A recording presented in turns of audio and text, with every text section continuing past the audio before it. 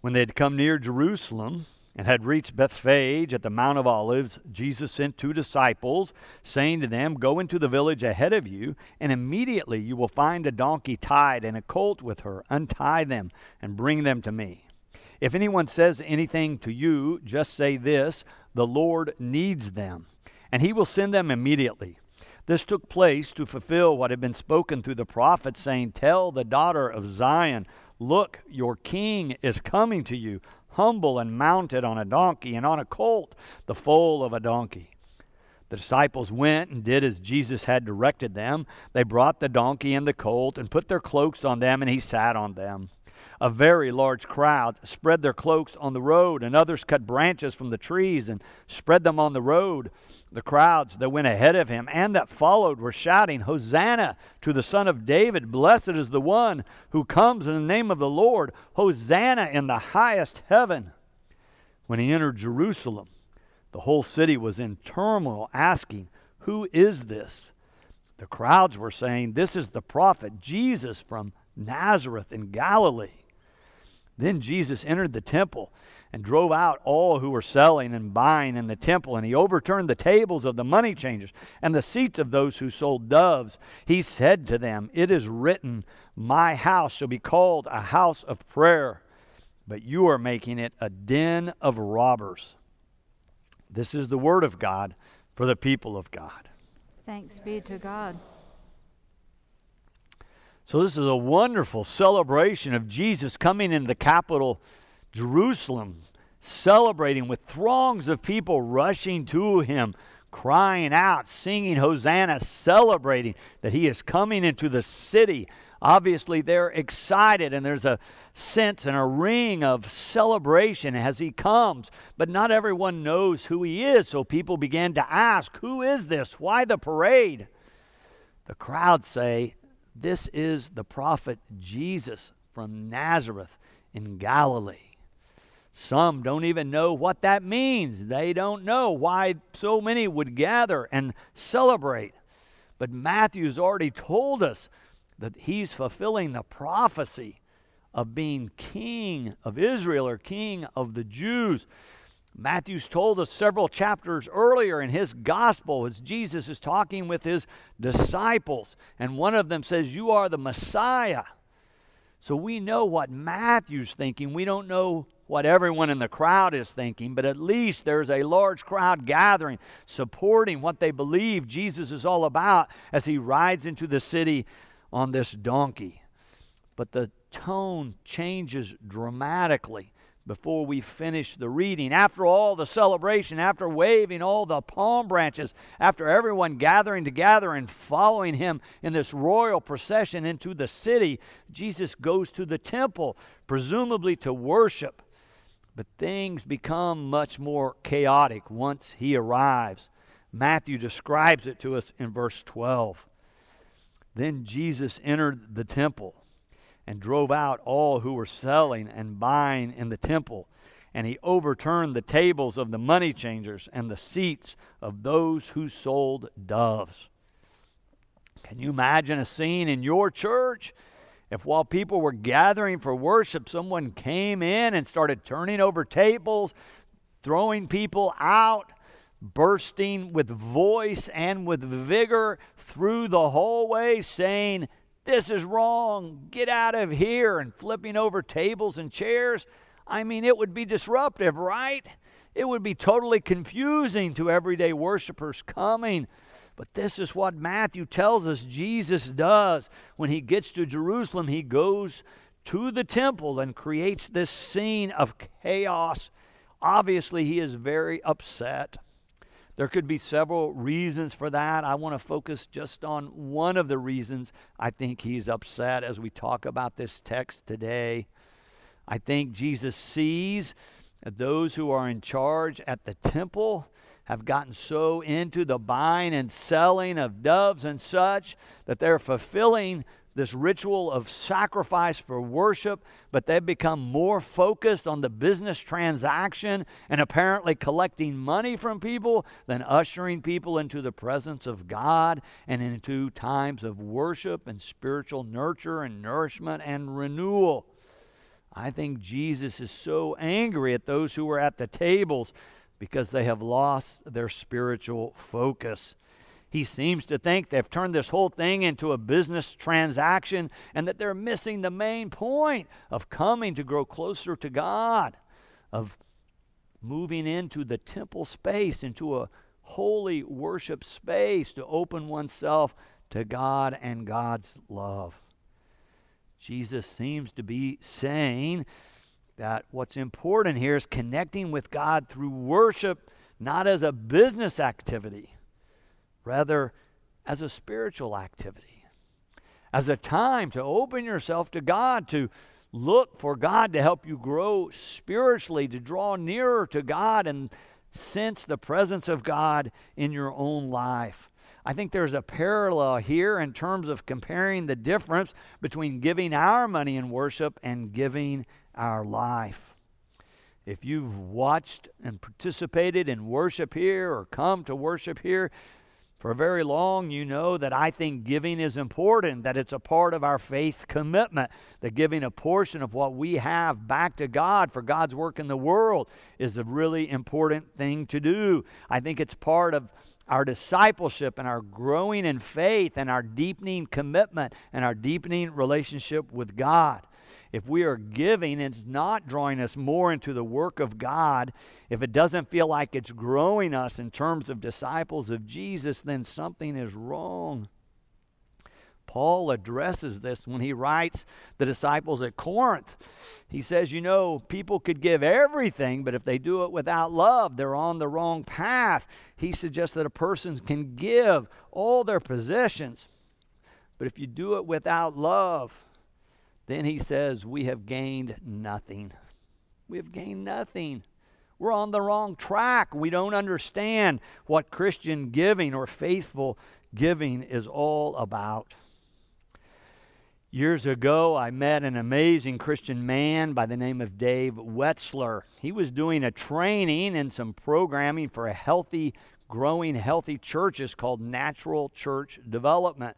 But during the 3 days of training, he told his personal story of why he traveled across the country and spent most of the year on the road working with people in terms of what's going on at their local church and how they could help them be healthier Christians and healthier churches and more vital places of witness. As he told his story, he said it all started, in a sense, on one Sunday morning. He said, now, I'm a lifelong Christian, gone to church all my life. This was very routine for me. I went into my church that Sunday morning. Everything was normal. We got to the sermon, and the preacher announced that he was going to be talking about stewardship. And Dave said, frankly, I thought, I bet I could preach this when I've heard this 100 times.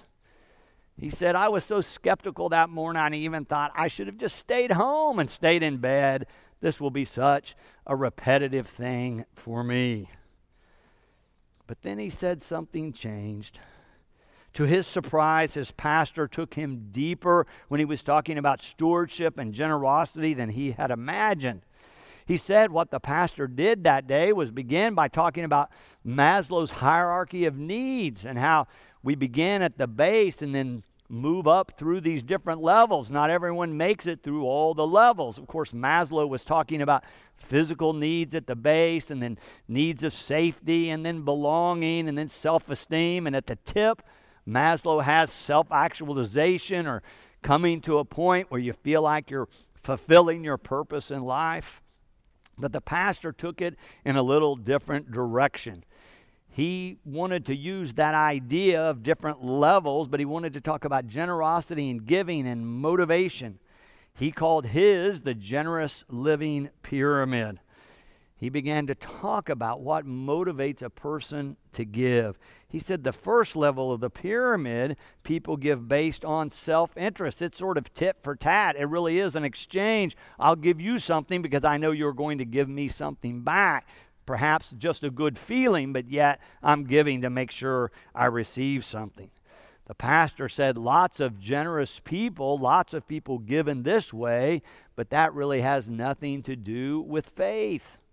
It's a exchange. It really is kind of a business transaction. He said the faith begins to come into play at the second level. He said at this level we give based on a sense of spiritual gratitude. We recognize that God is alive in our lives and has blessed us, and we want to give back. We want to respond. And so we give out of that sense of gratitude. The psalmists talk about this fairly often when they talk about the majesty of God and the blessings of God, and often then ask the question, "Oh God, what do you want, or what might I give back to you, Lord, to repay you for your generosity, for your many blessings that you've poured into my life?" Many of us have felt that God has blessed us and we've given back out of gratitude. Yet the pastor said there's another level. The third level has to do with spiritual obedience. Has to do with sensing that God is working in your life and calling you to something more, and you're responsive to that, or you're obedient to that call. Paul talks about it in his letters to early Christians and says this kind of giving is a part of our spiritual worship, that it's connected to our lives of faith. And when we respond to God and bring ourselves to worship, that we also bring a gift. We're responding to God's initiative and God's love in our life by being obedient or responsive. But it goes beyond just what we want at that point. We begin to look to God's perspective and see more of God's perspective. Begin to ask, what does God want in my life? Often when we're talking about giving, we talk about giving a tenth of our income or tithing. Sometimes we talk about sacrificial giving or stretching ourselves to give beyond what we're comfortable with. Sometimes stretching beyond what we think we might be able to do or what we've done before, trusting God to provide for us as we take that step in faith, trusting that God is at work in this whole thing. I think a lot of us gave that way last year during the pandemic. The pandemic struck, the virus was spreading, businesses were closing down, people were losing their jobs. And yet what we found here at Boston Avenue is almost all of our people continued to give faithfully. I think they were giving out of that sense of faith commitment and spiritual worship to God. I think they saw their giving as a part of their ongoing faith, that even though we were dispersed in terms of worship, they knew that God was at work and they wanted to continue to be a part of that. Dave Wetzler said he was listening that day and he was expecting this idea of tithing or maybe sacrificial giving to be at the pinnacle of the triangle. But the pastor was only on level 3. He had already announced there's going to be 5 levels. Dave said, I don't know where we're going from here. He said the pastor went on to talk about the 4th level. The 4th level is called spiritual vision. You begin to turn your life over to God all the more, recognizing and asking for God to lead you.